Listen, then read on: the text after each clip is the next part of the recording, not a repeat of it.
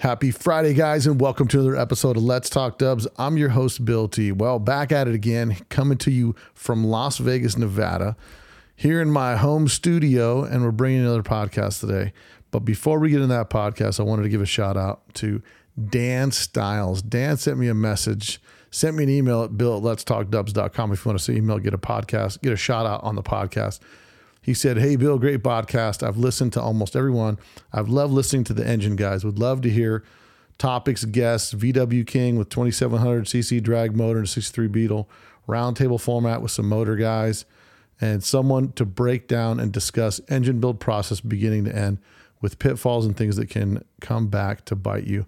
Thanks, Bill. Look forward to every new release and keep it up." Well, Dan, thanks for listening, man. We appreciate you sending us a message over here at Let's Talk Dubs. If you want to get a shout out on Let's Talk Dubs, give us a 5-star review on Apple Podcast or send us an email at bill@letstalkdubs with your comments, questions, and concerns. I do have some info coming up on the new Super Beetle podcast that we did recently. I had some feedback from my buddy Russell Ritchie over there in Scotland. And then also I had a buddy of mine who's listening to the podcast who I've now recently become buddies with after we had a little chat on the phone. Come to find out, he's the guy that bought a 1977 Beetle on Bring a Trailer that may have set a record for a price. It certainly set a record for low mileage 77 Beetle, which we discussed is the last year you could purchase a sedan Beetle. So we're going to be doing a follow through on the 77, some of the Super Beetle details we didn't cover. We're going to go over a list of concerns, and maybe, just maybe, I might have been wrong about values on the Super Beetle. So Russell shed some light on a lot of that information. I'll get into some of those details on the next podcast, but look forward to it. It's going to be coming up here in the next week or so. But without much more than that, what we've got happening again is, because there's lots of conventions here in town, we get guests from time to time, and one of our guests is back again. And my buddy Brian Hamrick's back on the podcast again. He's in town for a convention, and we happen to sit down and chit chat, and you might remember the name because he imports the buses out of Brazil. So we're going to get into that podcast this week, get into importing buses. How's it been getting into that business? What's the market look like? How things are changing, and a variety of what particular vehicles are for sale.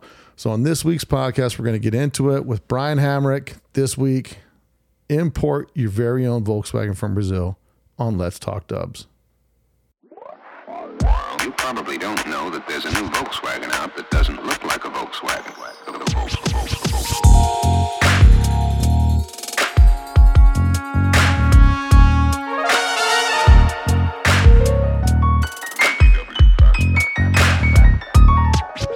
It's got everything that people who like the bug like.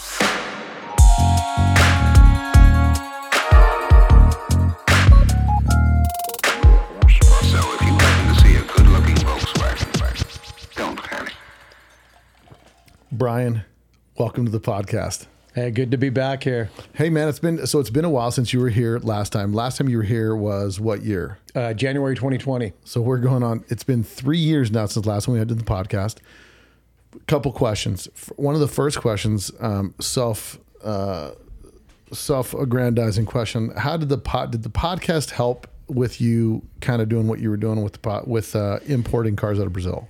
Yeah, it definitely did. It gave me some additional exposure, definitely some credibility, because, there's a lot of people who have heard, some concerns. You're sending money, buying a bus that you haven't been able to put your hands on. You don't know whether it's going to show up or not. And so that was helpful. And, and I'm still batting 1,000. It's crazy. But over the past almost 10 years now that I've been doing this, never not had a bus show up.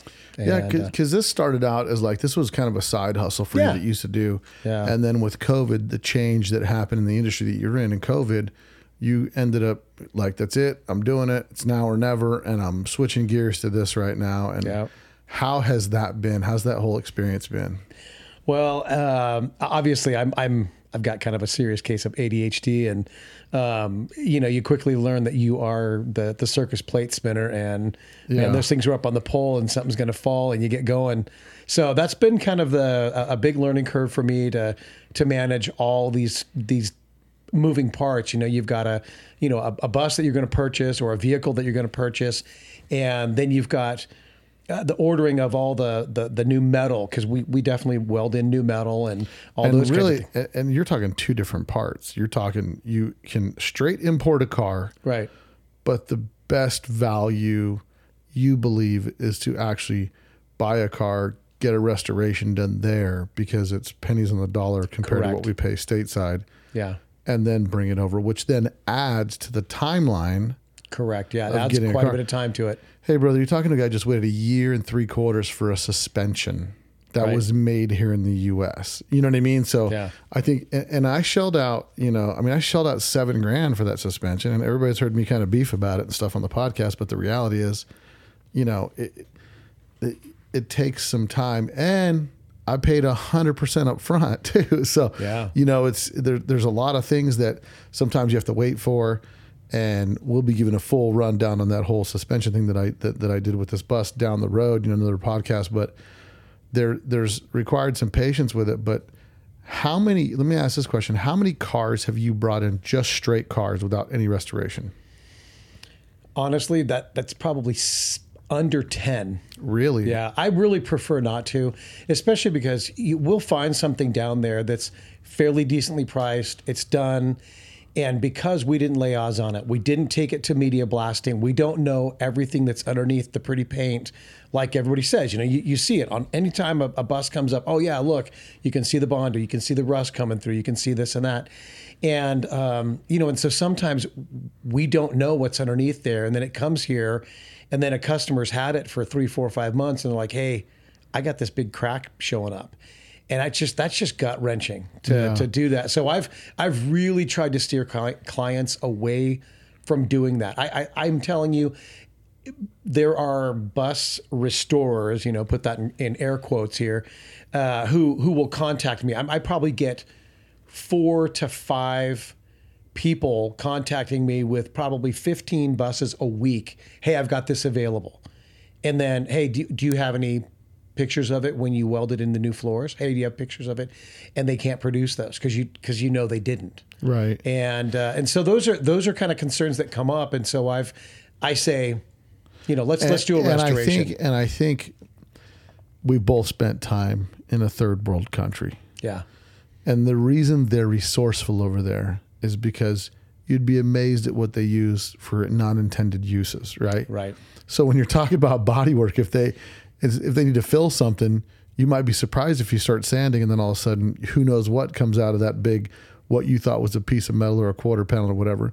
So I get what you're saying on that, because based on the things that they do for the quick, AKA, quick money that they can get from the States, if they can put a few hundred in it and get a few thousand more, there's that. Cause it's funny. A lot of people have been trying to get into this business, right? I had somebody recently set up a meeting with me and someone who's from Brazil and said, oh, you got to come down and talk to this person, and they want to start bringing in buses and they want to start doing this stuff because they see how much money they sell for. And I said, we kind of had to, I said, well, I mean, that's all, relative. It's like, how much money do you think you're going to make first?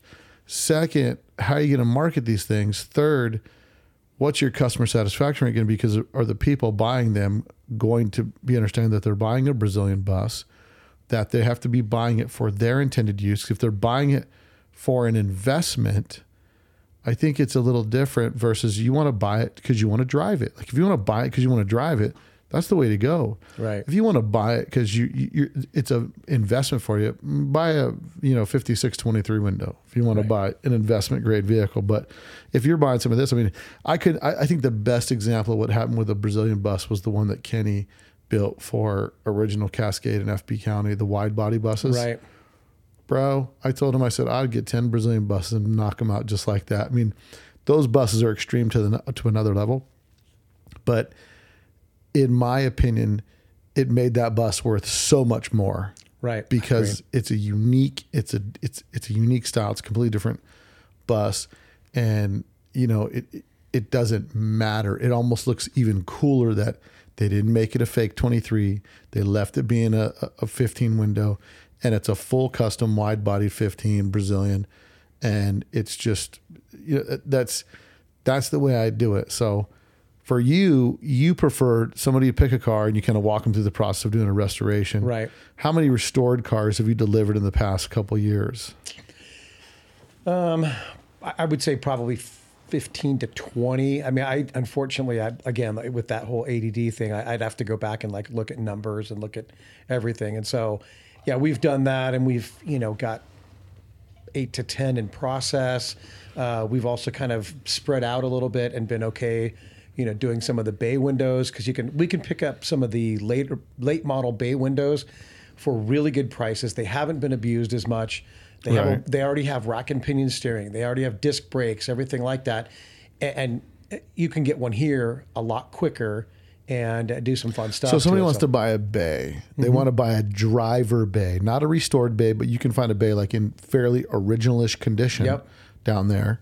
What are you looking to pay for something like that? Dude, honestly, under $8,000, and it's typically ready to go. And we almost have all of those ones that we're finding. Again, these are 90s era buses, so they're way newer. What are they titled as? Like what year? They're titled as a 96. You remember, they made buses till 2013. Yeah. And so I guess it really depends on where you live. Correct. California is going to knock you in the teeth. If it's not 67 and older, you will be forced to make it comply with California emissions, even though 75 and older are emissions exempt.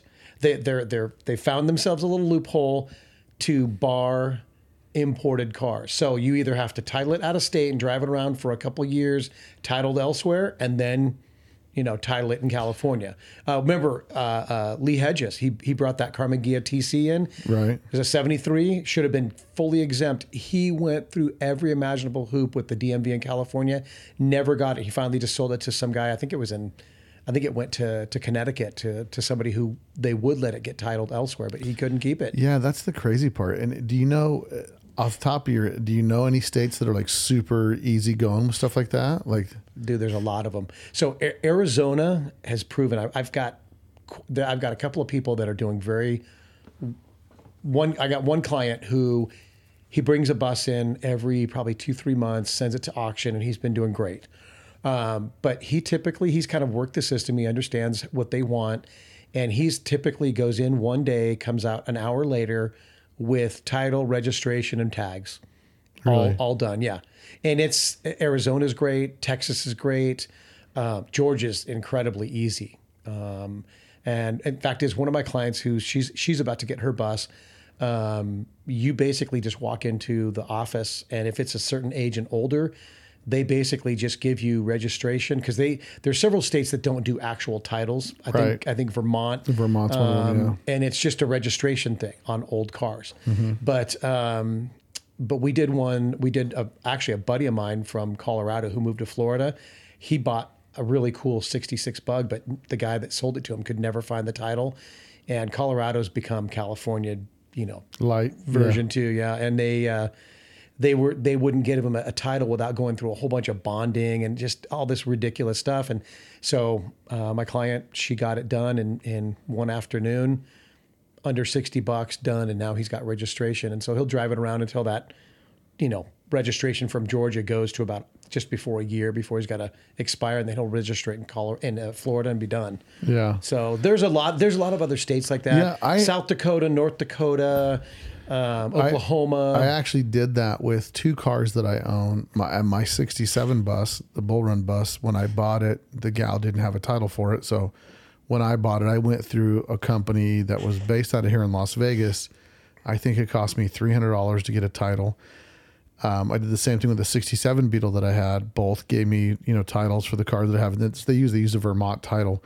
And I think for the sake of the listeners on the podcast, I'm going to have to try to do it on my own, so I can do a podcast about how to get yourself a title for a car, because some of these cars are not cars that are stolen or any of that kind of stuff, but it's been through, like I've had cars here that I've owned that I've I don't know what happened to the title for that thing, because I wasn't real careful with the title and put it somewhere it shouldn't have been.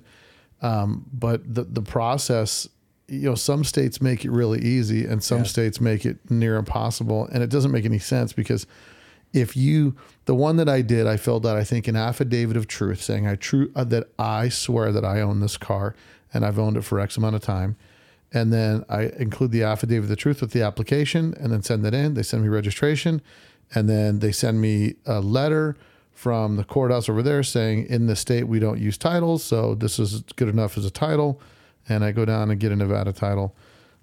It's Well, and the nice thing for us is that every vehicle that leaves Brazil has to be fully titled. So I have completely legit Brazilian title, registration, proof of proper importation. So the barriers that we're running into are just our states. Our states who are acting as though they don't want to recognize they don't international or federal laws. Right. Well, and the sad thing is, like Colorado, there's a list of how to import a car from a foreign car, and they tell you need to have this, this, and this, and there's nothing on there that you have to get an appraisal and a bond. But they'll do it every single time. Every time I've done a title through Colorado, they tell you got to do an appraisal and a bond. And you got to pay somebody to do an appraisal, and then you got to pay the money for the bond. And I mean, a bond is not that difficult, and it's not really. It just ties up the paperwork for usually 3 years. Like here, it's like 2 years. Oh, and that's so not you bad. can't really sell the car for 2 years. Right. If you're buying it to sell it, you got to be buying it to own it, and then you hold on to the bonded title, and they're waiting for somebody to lay claim to the car or whatever the case is. But yeah, I think some of that's kind of annoying because it hinders the hobby. I mean, I have my Mexican Beetle, which my challenge with that is getting it titled because I've got the Mexican bill of sale or whatever the case is, or the dealer paperwork, but it's not a title. And I was almost to the point with a friend of mine who's from Mexico, just having him take it down there, register it in my name down there in Mexico, give me registration and pay and tags for Mexico, and then bring it here and then see what I got to do. But I don't know. It's crazy. I'm kind of over it. So, I know what you mean. And it's crazy. We've helped a lot of customers, and that's one of the reasons why, as we wanted to talk about sometime later in the podcast about, some of the cars that I have that are really cool that are available, but I've had some hiccups on trying to get it done. I started and actually created a Montana LLC, and then Montana started turning into the same thing. We're like, hey, if we're having trouble, you're going to have to go the bonded route. And I'm like, there's no reason to do that. And then one of my clients who Brazil also kept making the Toyota FJ40 body Toyotas with diesel engines, 5-speed, all this kind of stuff. And so, like the stoutest Toyota you could get out here. Oh gosh, yeah, maybe the coolest thing ever. But we imported a couple of those for one of my buddies in just north of town, and he did the same thing. Colorado gave him grief, so then he decided, okay, I'm going to do the Montana LLC. A year later, he finally got his titles and registration from Montana. So they were just as jammed up and just as difficult, even though he had full legal titles from Brazil, literally like physical titles, translations, everything, and proper import documentation from the Customs and Border Protection, everything like that. And they just still jammed him up with all that stuff. And so, everywhere you go, there's just some little hiccup, and I just don't want people to have that problem. So you currently have cars that you have in your inventory. So if we have any listeners that live in an easy to process state, you've got all the legal, legit paperwork for that vehicle from Brazil. Yeah. With a Brazilian title. Yeah. So if there's people out there that are gamey and like, hey, I can get it through my DMV here in anywhere USA where I live, and I know the rules, and they take it upon themselves for that, they might be able to get a car from you right now that you've got sitting in your standing inventory. What cars do you have in your standing inventory right now? So I've got a 75 split window that's been made into a 23 walkthrough clone. Yeah. With belly pans, folks. You got to hear that. I am the only guy still doing that. Finally got last podcast. I said, hey, I'm kind of against it because we don't do belly pans. And one of my clients who's he already has his bus down in Florida. He had a 6-door taxi bus redone, and that actually had belly pans on it. So we had belly pans down there. We carefully removed them, took them to our boy, and he made the stampings to make them. Really? And then I started calling. I won't name them because they haven't called my boy that made that made the stampings. I called all of them and said, hey, this is your guy to call. When you do a 23, call him, put the belly pans on.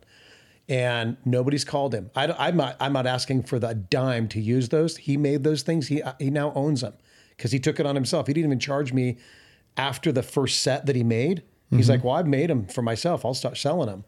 He sold one other thing, but not to anybody that I know. One other set. We're the only ones buying them. So anyway, so it's a sealing wax red and white with an all black interior, and it has a Z bed in the back. No other, type things, but it's got a Z bed in the back. It's kind of cool, and it's got some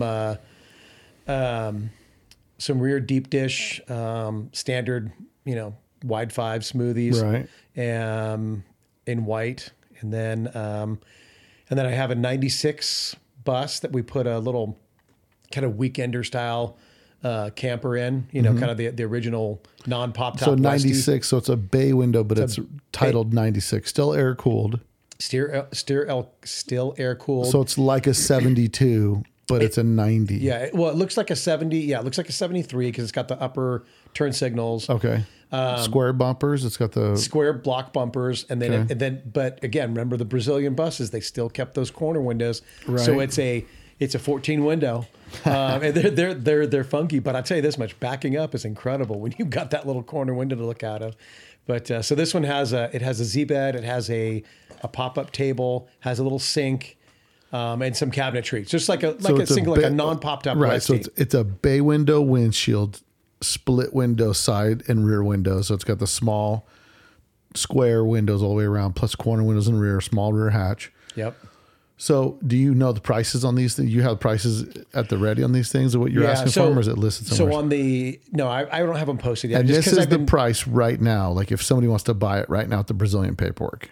Yeah. Imported Brazilian paperwork, no U.S. title. You'll have to deal with that on your side, because that's really the caveat as to why you haven't sold these yet. Right, because I've been trying to fuss with finding my what the route's going to be from now going forward, getting U.S. titles and registration. But so the 23 window clone, sealing wax red one. We're hoping to get about 39 to 42 out of it, kind of depending on what the offer is. And it's a turnkey driver running. Yep, like running, driving, disc brake conversion in the front, fully redone. And I've got all the pictures of down to metal and we replaced dog legs, floors, front and rear. It has rubberized, removable floor mats and that kind of thing.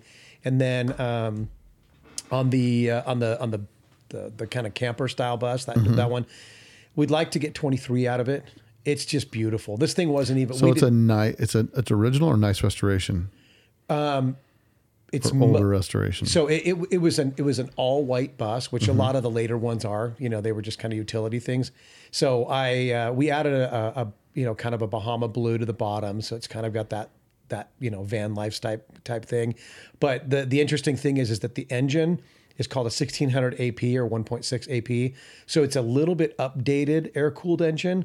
They run cooler, they run stronger, and they just go. I mean, there's another one of my clients who has one of those that Zach Thomas from Utah drove back to Utah from Texas. Mm-hmm. And he did it basically nonstop with his wife. No hiccups, no issues. I mean, just boom. And these things just cruise at 65 miles an hour, no problem. Really? I mean, and we're talking that. I mean, that's like so much mountain driving and everything. So they're just a little bit different. They've got rack and pinion steering, so you don't feel like you're doing half of a rotation of the steering wheel before it catches, and that kind of thing. And then the third vehicle that I've got, actually third and fourth. The third vehicle is that white Gol, GOL. That's basically front wheel drive, air cooled. It's kind of the body style, I would say, is kind of a little bit of a modified Scirocco style body. It's a front engine air cooled Scirocco looking car. Yeah. And so the October 2022 Hot VWs did about a 5.5, 6 page post of it. And they titled it "Scoring a Goal," and our favorite photographer who does such awesome work, he wrote it. Yeah, Eric Arnold. Eric Arnold, exactly. And so we took it down here and in Vegas during a cold snap and snowstorm on the way here. But right. Anyway, it was great, and we had so much fun taking pictures of it and driving it around, and that's a really fun one. It's weird to feel. know that you're hearing an air-cooled engine, but knowing and feeling that front-wheel drive pull, that's kind of weird. I've got this kind of crazy dream of doing a dual air-cooled engine, front and rear. Oh, I think really? that would be kind of cool, you know. And, Well, I just wonder what it would be like to have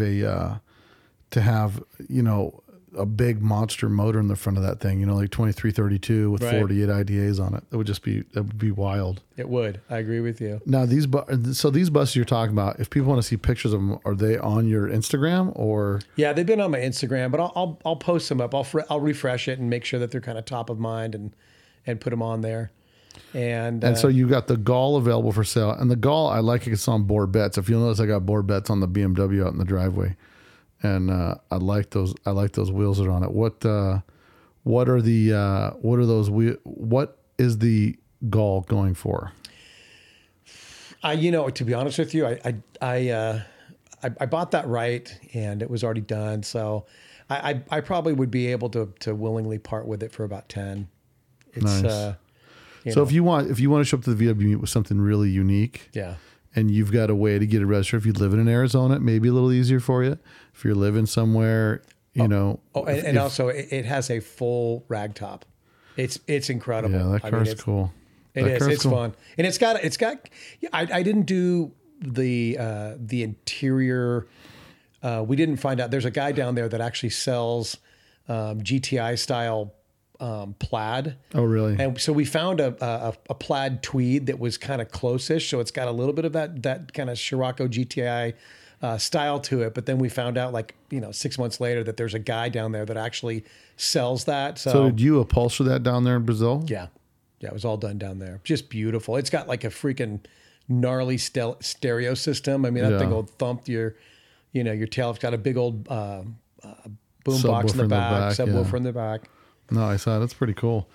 And so with respect to bringing those cars in, so you've got those four in inventory. You've got the bay window. You get the bay window camper. You get the 23 window Brazilian. You have the Gall. And what's the fourth car you have? And I still have that Karmann Ghia TC. I still haven't. One. Yeah, that's the one we met. We met with that car at the VW Right. at the. Yeah, and I'm kind of like got this crazy torn thing about not wanting to get rid of it, wanting to get rid of it, and I just need to because Does unfortunately, it run and drive that car? Yeah.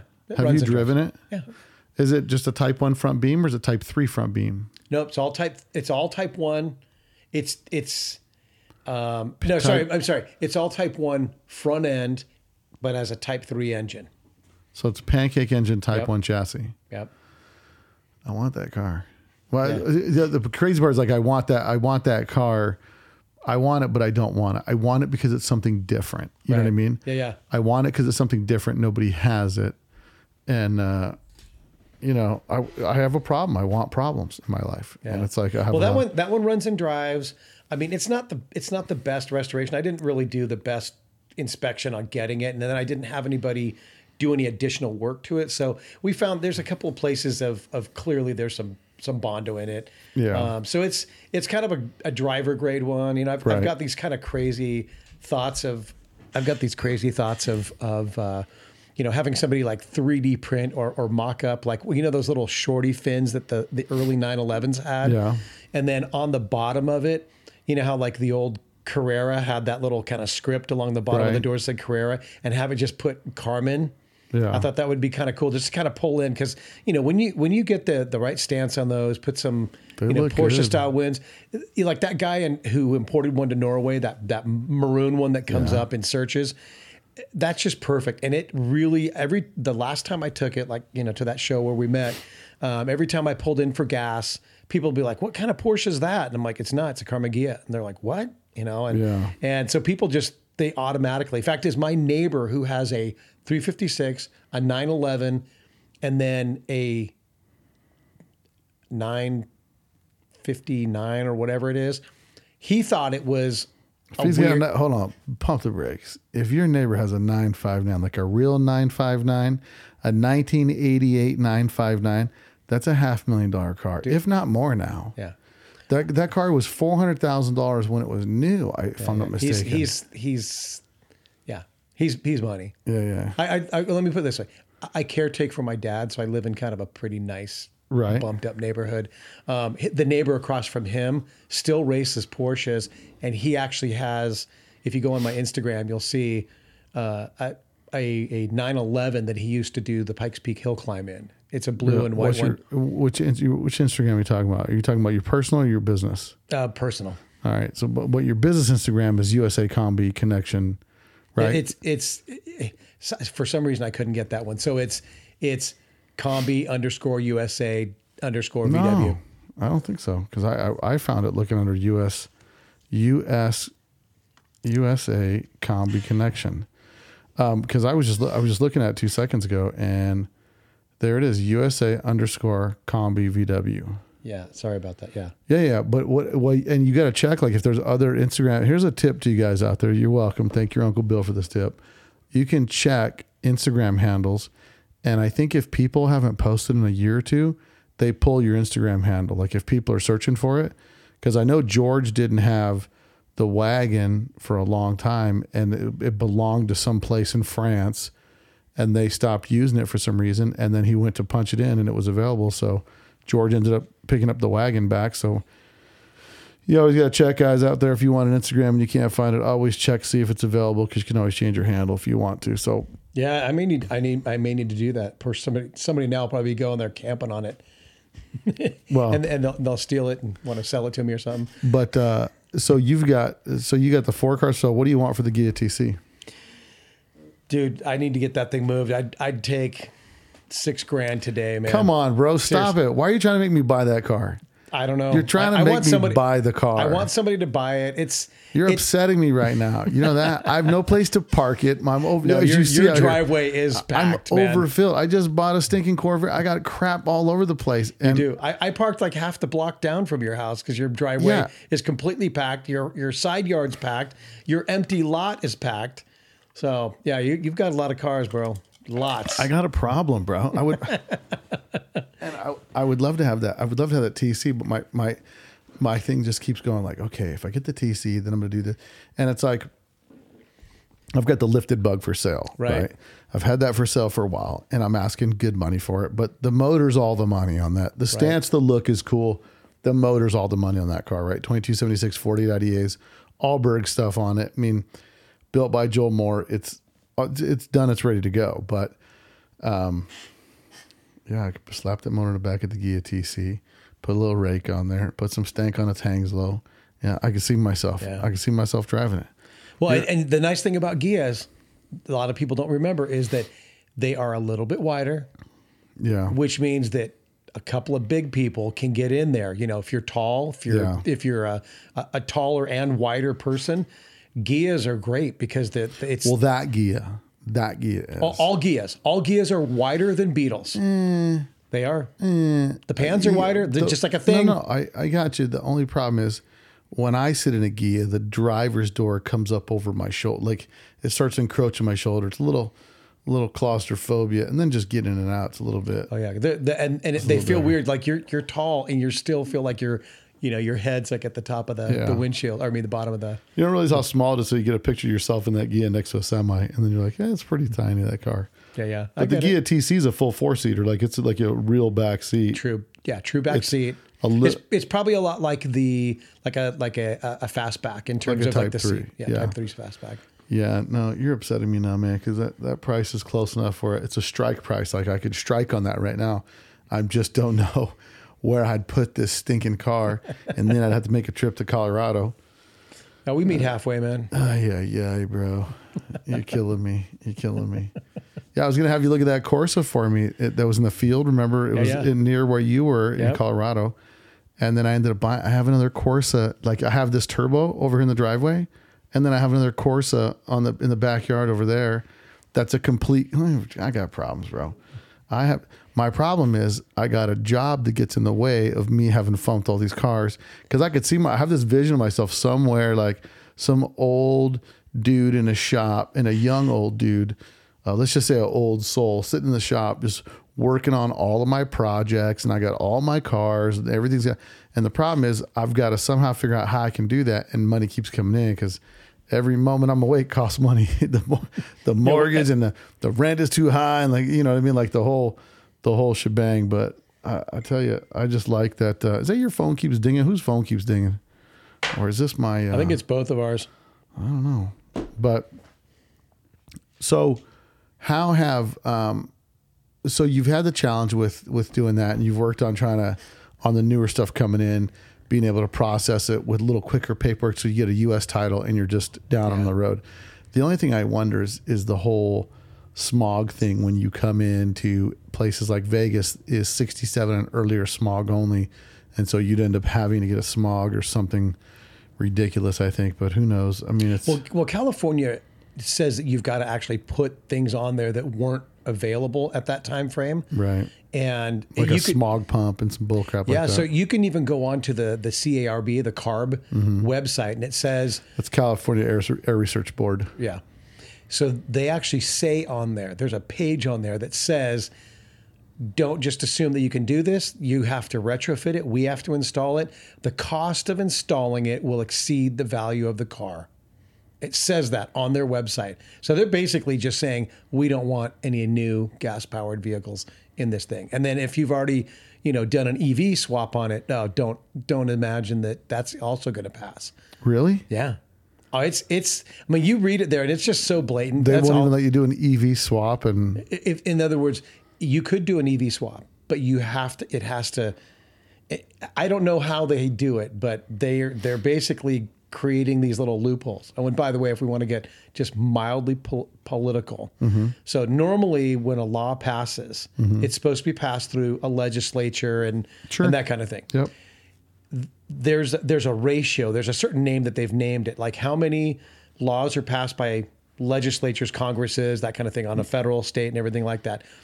It is an 18-to-1 ratio of rules being created by agencies, state agencies, federal agencies, that affect our lives and are actionable. In other words, you could get arrested for it. You could get fined for not obeying it. That are not actual laws. That are not actually laws. They're not constitutional, state constitution, otherwise.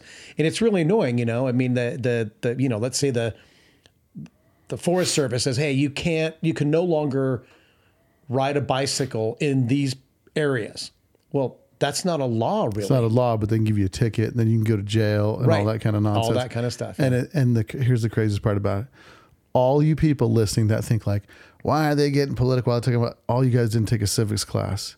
Yeah. And they pulled civics out of school so people would stop being part of the system because the system liked being exempt from people that could come in and change and call them on keep the system honest. Right.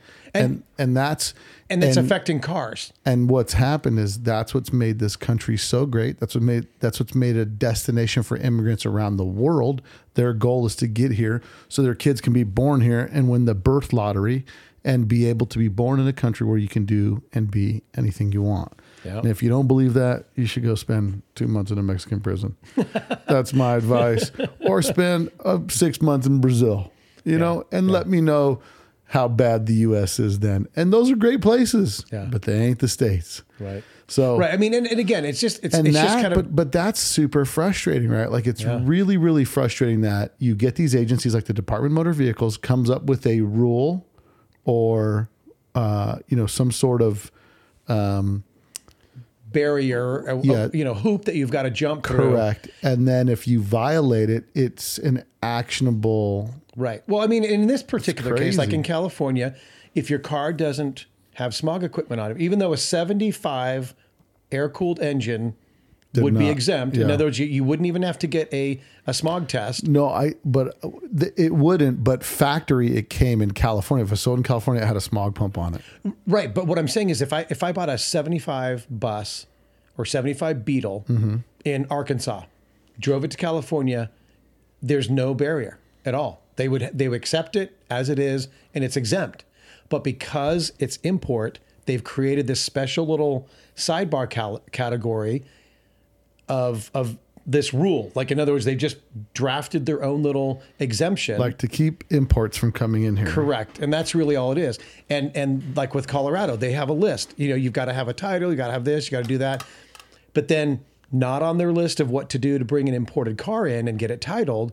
They're now, if you go to the DMV, sorry, we're not going to process this until you get an appraisal and get the proper amount of a bond paid for.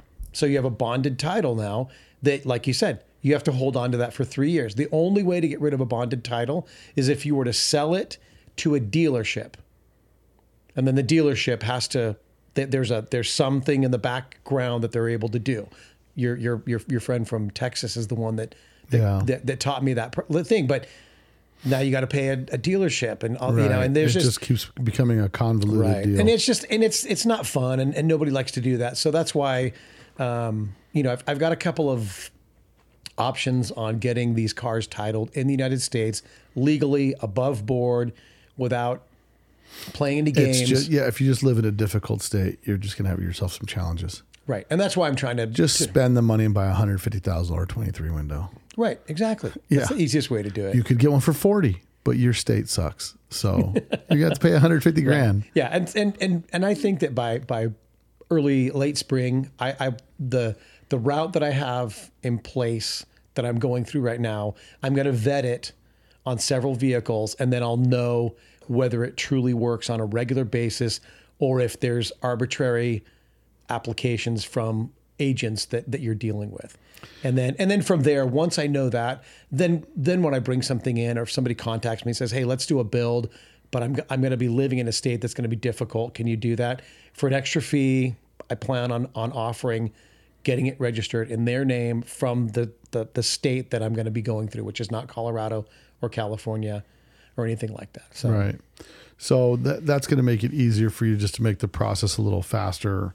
Yeah. To get somebody a vehicle actually titled in their name, instead of like handing the paper to a guy who just wants to drive a 23 when it doesn't have any connections or hookups or buddies at the DMV, walks in there and old Marge is giving him the stink eye and Right. sending him back to no man's land, take number 656Z and go stand in the back corner, wait for it to be called. And they're on 0001A. Right. Well, and on top of that, then you get into, my client who actually got his, he actually is in Pebble Beach area. He got a Karmann Ghia TC, beautiful, like Kelly green one. And this thing's just beautiful. And he went into the DMV and tried to say, oh, I lost my title. Can I just apply for a title? And they flagged him. So he could never go into any other DMV in California ever. And so he actually had to form a Montana LLC. And his was 9 months for him to get his titles, or his title for his. I'm kind of thinking about my guy with the Toyotas. But anyway, so he now has a Montana title driving around, Monterey, Pebble Beach area. So your friend that imported the Toyotas, it's like a crew cab Land Cruiser pickup. No, so he got, one of them was a standard FJ40 body. The other one is sort of an extended. It's like a crew cab FJ, or No, not even crew cab. It's a limo style, a little bit. Kind of a limo style. It's a little bit longer body. A long wheelbase FJ40. Right. So if anybody remembers, back in the 80s and 70s, they had the regular Jeep, and then they had the Scrambler Jeep that didn't have the bed. They had a longer body one, and that's the same size that they end up making the 4-door Rubicon on. Right. Same chassis. So it's like that. So they have 4 body styles down there: standard FJ, long body FJ, crew cab FJ, and then single cab FJ with a bed. So 2 of them with beds, 2 of them with just standard. And there's lots of those down there? Lots of them. Really? Lots of them. What's it take to get one of those? Just give me a call, man. We've got resources to get them. So price-wise, you could look to spend... they're left-hand drive, correct? Yeah, they're all left-hand drives. Left-hand drive, they're diesels. Yep, 99.9% of them are diesels. So, okay, let's just talk about that. To you guys listening, if you want to buy that, I hope you live somewhere that they don't require smogs. Right. And they're pretty low-key at the DMV. If they're like some of these DMVs that are going to punch in a VIN number and say, it doesn't come up on our system, this can't be a car, you might have some issues. But I think if you live somewhere, because what's interesting here in Vegas, you have to smog a vehicle. If you live in Pahrump, you don't need to smog one. Right. So what people used to do back in the days, they'd go they could get a PO box in Pahrump, send their registration there, say they live in Pahrump, and then just have to deal with that. But so one of those FJs, you could spend from what to buy one. So just kind of a regular grungy daily driver. It's going to have some rust here and there, that kind of thing. You'll probably be about 9 to 13 grand. And 9 to 13 does not include shipping. Not include shipping, nope. Okay. Yeah, we need to get into shipping because shipping has been crazy during the whole COVID thing and and all that stuff. So we're finally coming down. That's good. But and then the next tier, fully restored, just really nicely done. You're probably in about the 25 to 30 range. So 25 to 30,000 bucks. Yeah. We'll get you a nice FJ40. You get the FJ40, the FJ40 long wheelbase, or the FJ40 crew cab pickup, or the FJ40 single cab pickup. Right. I like that crew cab pickup. It looks good. No, they do. I agree. See, I got FJ Cruiser here. I might need to get a FJ crew cab pickup. I think. I know. Can you imagine how cool that would be with like one of those fifth wheel 2-car aluminum trailers, and they're showing up to a VW show with your. Is it a straight 6 diesel? Depends on what era we're talking about. So down there, they're not FJ. So FJ stands for gasoline powered, and then in Brazil, they're either a BJ or an OJ. I know, right? Right. So the BJ era was when Toyota contracted the manufacturing of those vehicles out to Mercedes trucks. So until 1994, they all came with it's like an OMB 7 something. There's a designation of the engine, which is basically the 80s era Mercedes engine. Mercedes Sprinter vans that are in Europe that are 600,000 mile. And these are diesel engines. Diesel engines. Some of them, depending on what era you're talking about, most of them were standard 4-speed, and then from there, I think it's from about 89 through 94 they were 5-speed. And then in 94 and a half, Toyota took it back over in the manufacturing, and then they started putting in the Toyota, I think it's called a 14B is the engine. And that's a standard 4-cylinder diesel engine. And a lot of them are 4-cylinder. But they're stout 4-cylinders. They're definitely going to be more like a 4-cylinder diesel. I drove, a friend of mine imported from Japan the late model FJ Cruiser, like the wagon. What was it called? Is it called FJ wagon? It was the bigger version. It was the FJ. Was it this body style or the next body? No, it was the next body. So probably the Series 80. Yeah, it was after. It's a big FJ, and they made like a high roof version, some other stuff. Oh, so you're thinking of the Troopy? Yeah, I don't know what it's called, bro. It's big. It's a Toyota. I'm not a Toyota guy. I know. There's a lot of. My buddy used my loading dock to get it, brought it in, and I drove it. Had a straight 6 turbo diesel. Freaking thing was a ripper, dude. Yeah. It was roll coal, the whole 9, dude. It was freaking rad. Yeah. And it was lifted, and it had all kinds of crazy. What I didn't like about it is right-hand drive. I couldn't stand it because I think that's cool for a minute. I think after a while, if you're looking at daily the car, it gets to be kind of. Well, I'll tell you this, but the first time you will get annoyed on a right-hand drive car is when you're on a 2-lane road and you got to pass somebody. Yeah. I mean, you are like full death commit. Yeah. Because you've got to go full into the lane unless you've got a spotter in that side. But so those are, and we can turbo them. We can add. Really? So again, they're stripped down farm trucks. That's what they consider. That's what they use them for. Right. I mean, and so they're stripped down. They don't have AC. Some of them do. And they don't have heaters typically, but they're easy to add those diesel van heaters, the ones they use for that kind of thing. And the old kind of, it's an Eberspacher copy. Yeah. That German one. So they're incredible. They're fun. We're learning a lot about the whole, and they're down there. They're not called Land Cruiser. They're called a Bandeirante. Yeah, that's the thing I was talking about. Is Land Cruiser, the one my buddy imported from Japan. Yeah. Right, but I mean, they're still. But what my point was is those diesel straight 6s were powerful. Yeah. I mean, it was a powerful motor. Yeah, I liked it. So there's a Brazilian classic car. Look at this. Look at this here. I tell you what. What are they asking for it? I don't know, bro. This is euros, 26,000 euros. Yeah, so that's about 28. 25,000 euros. These are all the.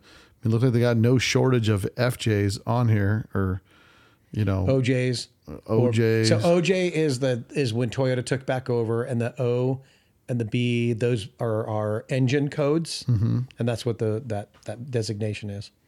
You know, sort of like us, Type 2, Type 3, Type 1, Right. all that kind of stuff. So it's the same thing. That little designation is engine code, and then J is the body or the Land Cruiser style or branded. Oh, and the other thing is the other thing that's really cool. In Paraguay and several of the other surrounding countries, they got true Toyota Hiluxes. Really? Yeah, and so we can get a Toyota 4-door Tacoma Hilux, which is diesel Toyota. They have the what we call the 4Runner bodies Hilux. They're, I mean, just the coolest thing, and they're like $14,000 in great condition, leathers, Wow. interior. I mean, and there's whole groups here that are doing TDI or Volkswagen TDI swaps into Toyota trucks. Oh yeah. You know, that thing right there. Yeah. That The DKW. DKW can No.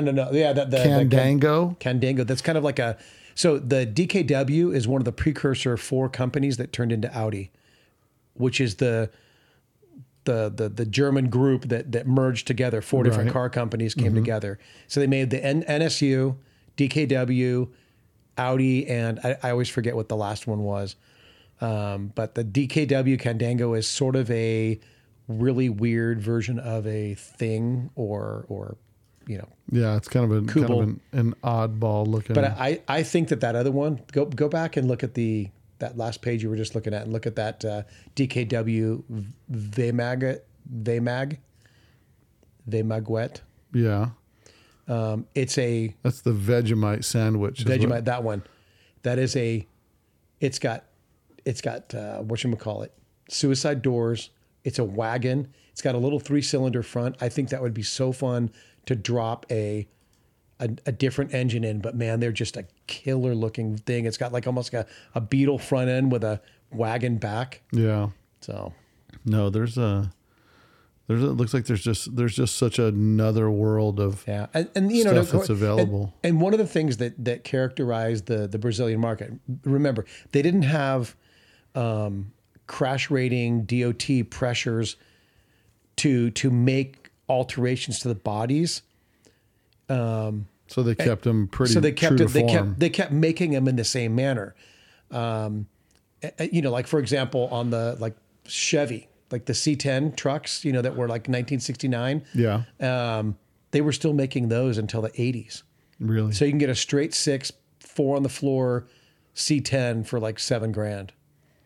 I mean, and they're just beautiful cars because they still kind of have some of the curvature. They're kind of like that early square body, but they Right. still have some really cool, curvature to the hood and that kind of thing. So there's just a lot of really fun, neat things down there. You got the Chevettes and they're that red one. The Opala SS. Yeah, the Opala. So the Opala SS, they made essentially like the Chevy Nova SS looking. right. They made a wagon of that Yeah. SS, and it looks like what's the I always forget the other model that they have. Well, there's a Chevelle. Chevelle. So it looks like a Chevelle wagon. But look at that red C10 right there. That Look is at a that thing. that is a face only a mother could love. I know, right? Well, so to describe it to our listeners, it has the front hood is swooping down and the headlight grill looks like it's off of a Ford Courier. It's got the sad eyes front headlight where it's depressing looking at it. I feel bad. And it's got a real weird, this looks like a Ford, like the Ford's got that Yeah. crazy swoop on that back fender. Yep. Stamped fender. Yikes, bro. Yikes. What's this car going for? Interesting. Yeah, this is, I don't know, man. It's, It's just interesting. But, Yeah, there's a lot of- obviously, I know a lot more about, the Volkswagens.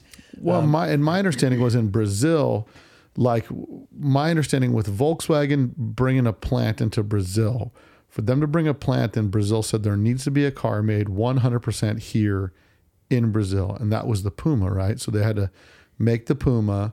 Volkswagen made it in Brazil as part of their agreement to manufacture their cars there or to have complete knockdown plants over there. Yeah. So I'm assuming they did this with every supplier, and they wanted unique to Brazil type vehicles, I guess. Yeah.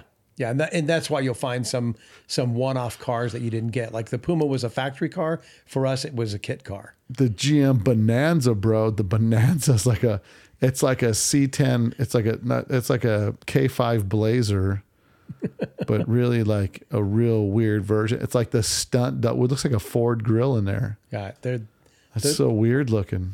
Yeah. That's also an ugly car. Yeah. The Bonanza, dude. Who gets the bonanza of getting that thing, dude? Good grief. And a 5-speed. Yeah. That's one Yikes. thing. I mean, obviously with European, South American, all those cars. There you go. That's the one. There it is. The Opala SS wagon, bro. That's a good looking car though. Yeah. Listen, everything's good in the dark when you squint your eyes. That's not terrible. It's not terrible. It's definitely unique. It's like, it reminds me a lot like cars from Australia. Like, it's kind of cool, maybe. You know what I mean? Like you look at it, but something just doesn't look cool about it. Like it's almost there, but they're just stunt doubles of cars from the U.S. No, that's cool. I just dig the uniqueness of other types of vehicles. I don't even know what's this Caravan, dude? Is this a van? No, that's what they call wagons down there. Is Caravan. Oh, really? Yeah. Interesting.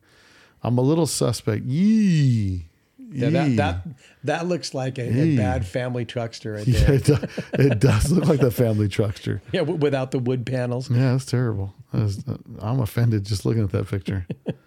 But I mean, open your eyes to the cars of Brazil. And well, another fun thing that a lot of people don't realize is that their Beetles were small window until 1974.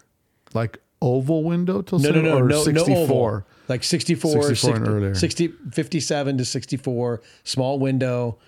And, so they're kind of fun. I mean, you can pick up like a 1969 for $2,500 in really, really good condition and have a small window, an early style Bug. Still has, the glass covered headlights, still has towel bar bumpers, This guy's got this guy on this website's got no shortage of these 6-door buses.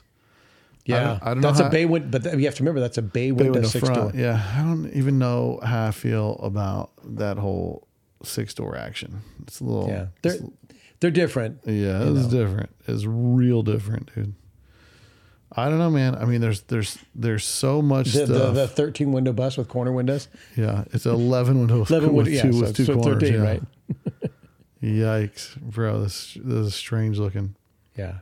And they were used. The 6-doors down there were used as taxis. Yeah, they were actually built for the taxi market, and they're really hard to find that have not been used as a taxi, which means they've been beat to heck. If you ever get pictures underneath, the first one we ever found was the one my client in Florida has that still had the belly pans on it.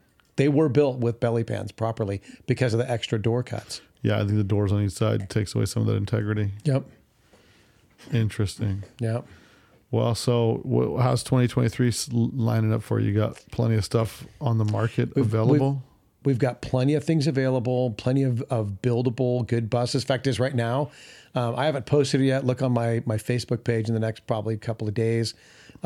We've got this mothballed, like personal collection, all original bus, never been restored, also never been abused.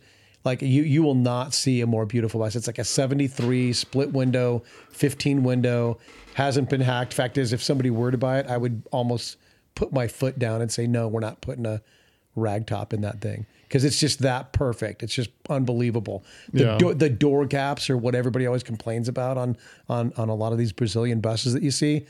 I mean, this thing is just incredible. It's brand new. Yeah. And I think it's got like 53,000 original kilometers on it. So real low mileage or real low, and it's going to be coming up for sale soon? Yeah, it'll be available. And But it's, it's just amazing all this kind of stuff that goes on down there. But like I said, you got to keep your eyes open. You got to ask questions. You got to know what you're trying to buy. Right. And you got to ask questions. I mean, ask for the pictures, I mean, even though we find something that looks halfway decent, you take it down to to our guy that does the media blasting, and, you find out that, hey, there's areas that were covered. And it had, a previous respray, and somebody had put some Bondo over the rockers or something like that. Those guys are like sculptors down there. Yeah. Oh, I know. Well, and the funny thing is that, we used to ask somebody, how many hours does this guy spend sculpting, that main center area to look like it's, original corrugated metal. Right. And the cost differential between that and just buying a whole new floor piece and welding it in, it's like $150. It's more money, but now you've got a full floor piece.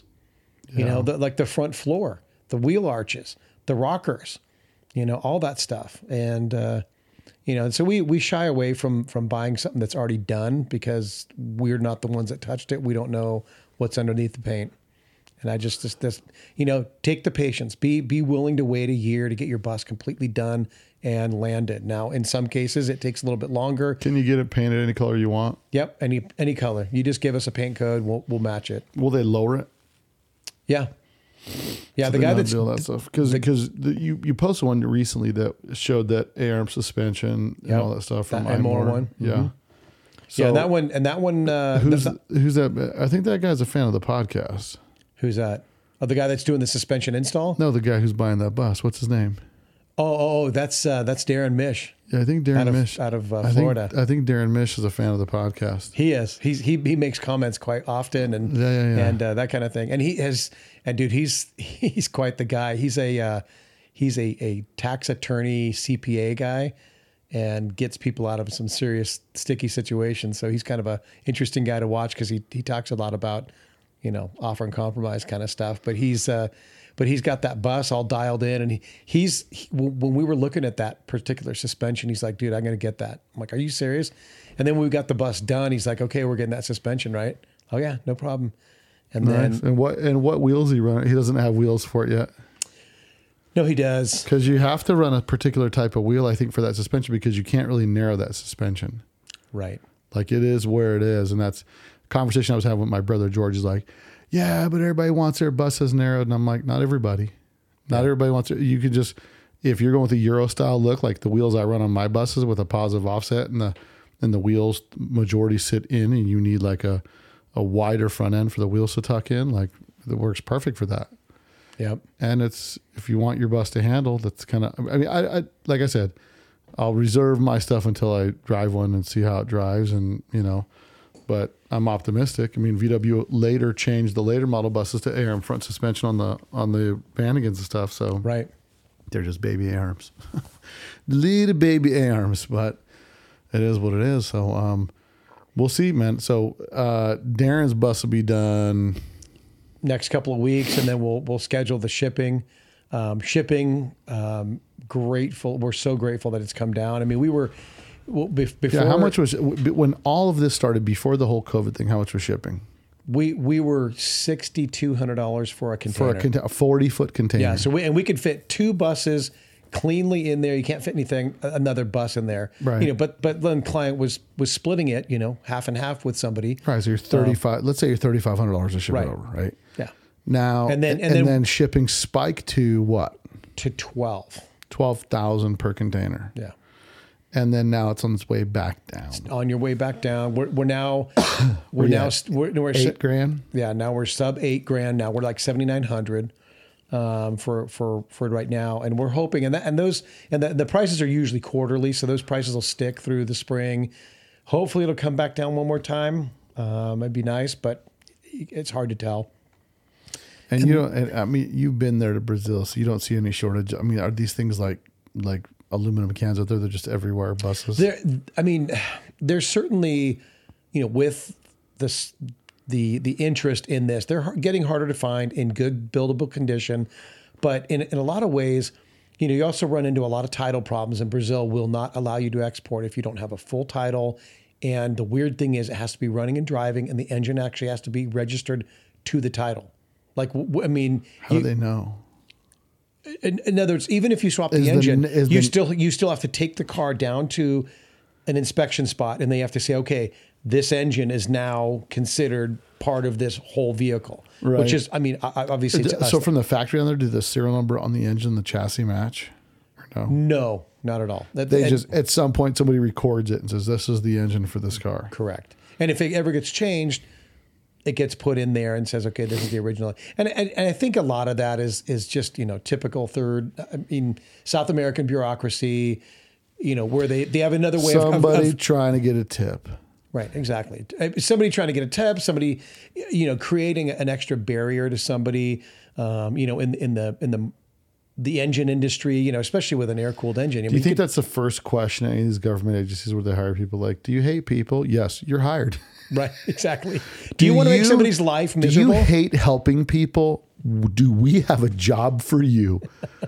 I got a buddy who works for the DMV in California. Some people might know who he is, Calic George, but some people don't know who he is. And I'll tell you, he's not a nice person when it comes to customer service. I mean, I'm just kidding, Georgie. Don't get all twisted when you hear me make this joke about you. But yeah, it's dealing with the hurdles of that stuff is not fun. And then of course you've got that the Brazilian DMV Detran, and then you've got the Port Authority, who's got all their tentacles and everything, and then when it shows up, the United States has their tentacles in you because you put something in a container and you don't want that thing opened until it gets to our customs broker in his warehouse and he can take it out safely and everything like that.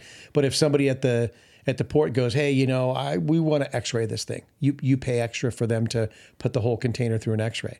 Then if they decide that, hey, something showed up on that X-ray that they want to look at further, they cut the band and then they open it up and charge you for that. I had one time since we last talked, we had some buses come and we were actually at that point in time kind of relegated to using roll-on, roll-off shipping, which is essentially a parking garage as a ship, and they drive them on, drive them off, and it's not a bad way to go. Prices are pretty reasonable. So what's a roll-on, roll-off cost right now to Brazil? Right now it's about $3,500 for roll-on, roll-off, and before it was how much? Actually, we never even used it until containers got crazy. And then from then on, it was always $3,500. But then what happened is because containers got crazy, the car manufacturers, so BMW manufactures their 3 Series cars down in Argentina. And so once this COVID and the spike happened and all the other stuff, those guys were booking out these roll-on, roll-off ships fully.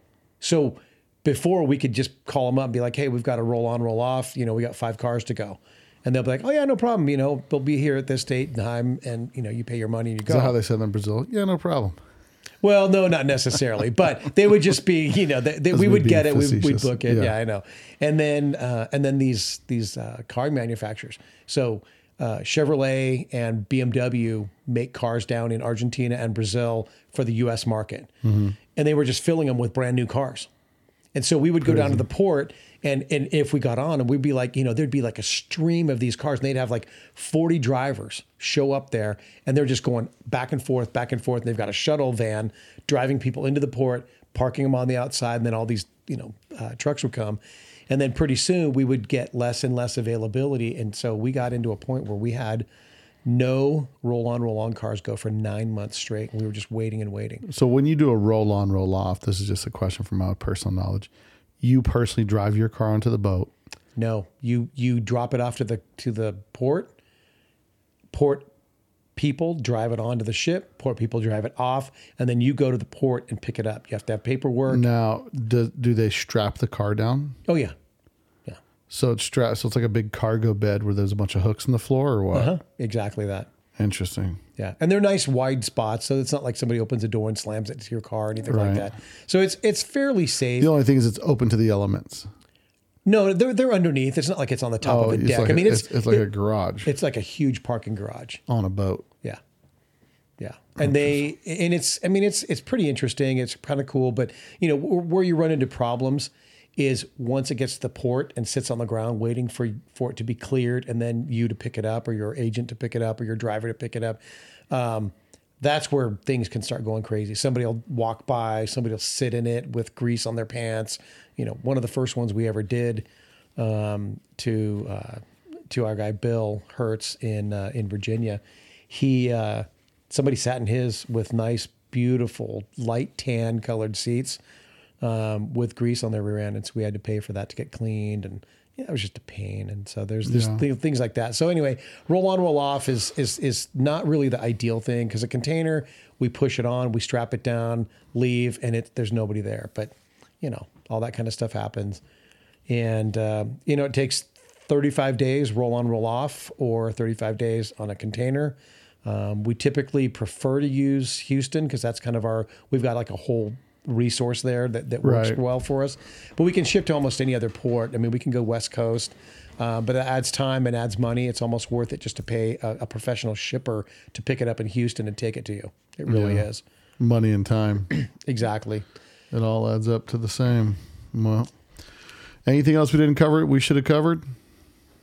No, just, be patient, look for, ask for what you want, and be willing to be patient and realize that, hey, we're doing a good job. We're going to give you a good, great driver grade bus. It may not have Concours level paint on it, but you know what? We'll prove to you that we cut out the floors and put new floors in, put new wheel arches in where needed. And we recover the seats in any configuration, coloring style that you want that we can find. We can match almost any paint color that's available out there in the world of original colors or non-original colors. And you can kind of choose all the different things. You can add more windows, pop outs, rear pop outs, suspension, lowering, narrowing, all of those things.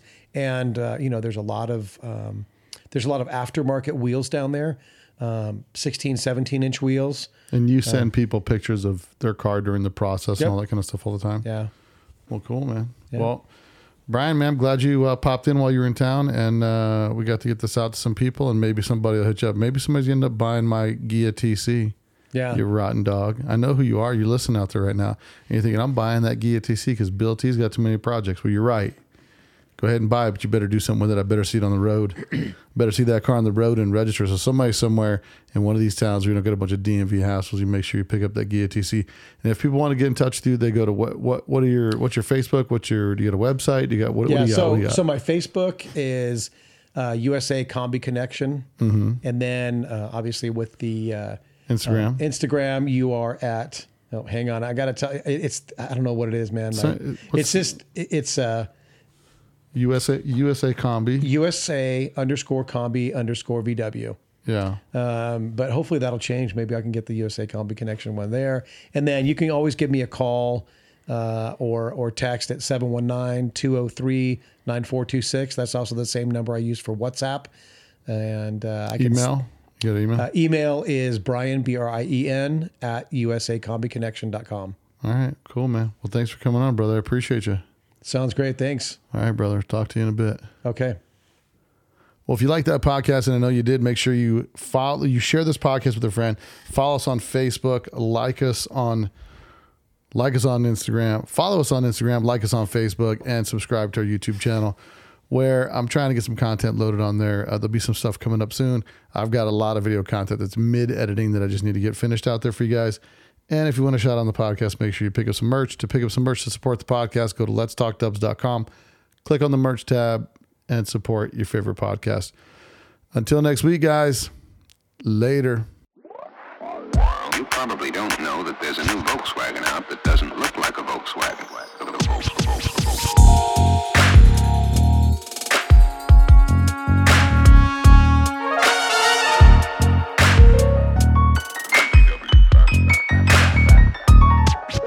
It's got everything that people who like the bug like.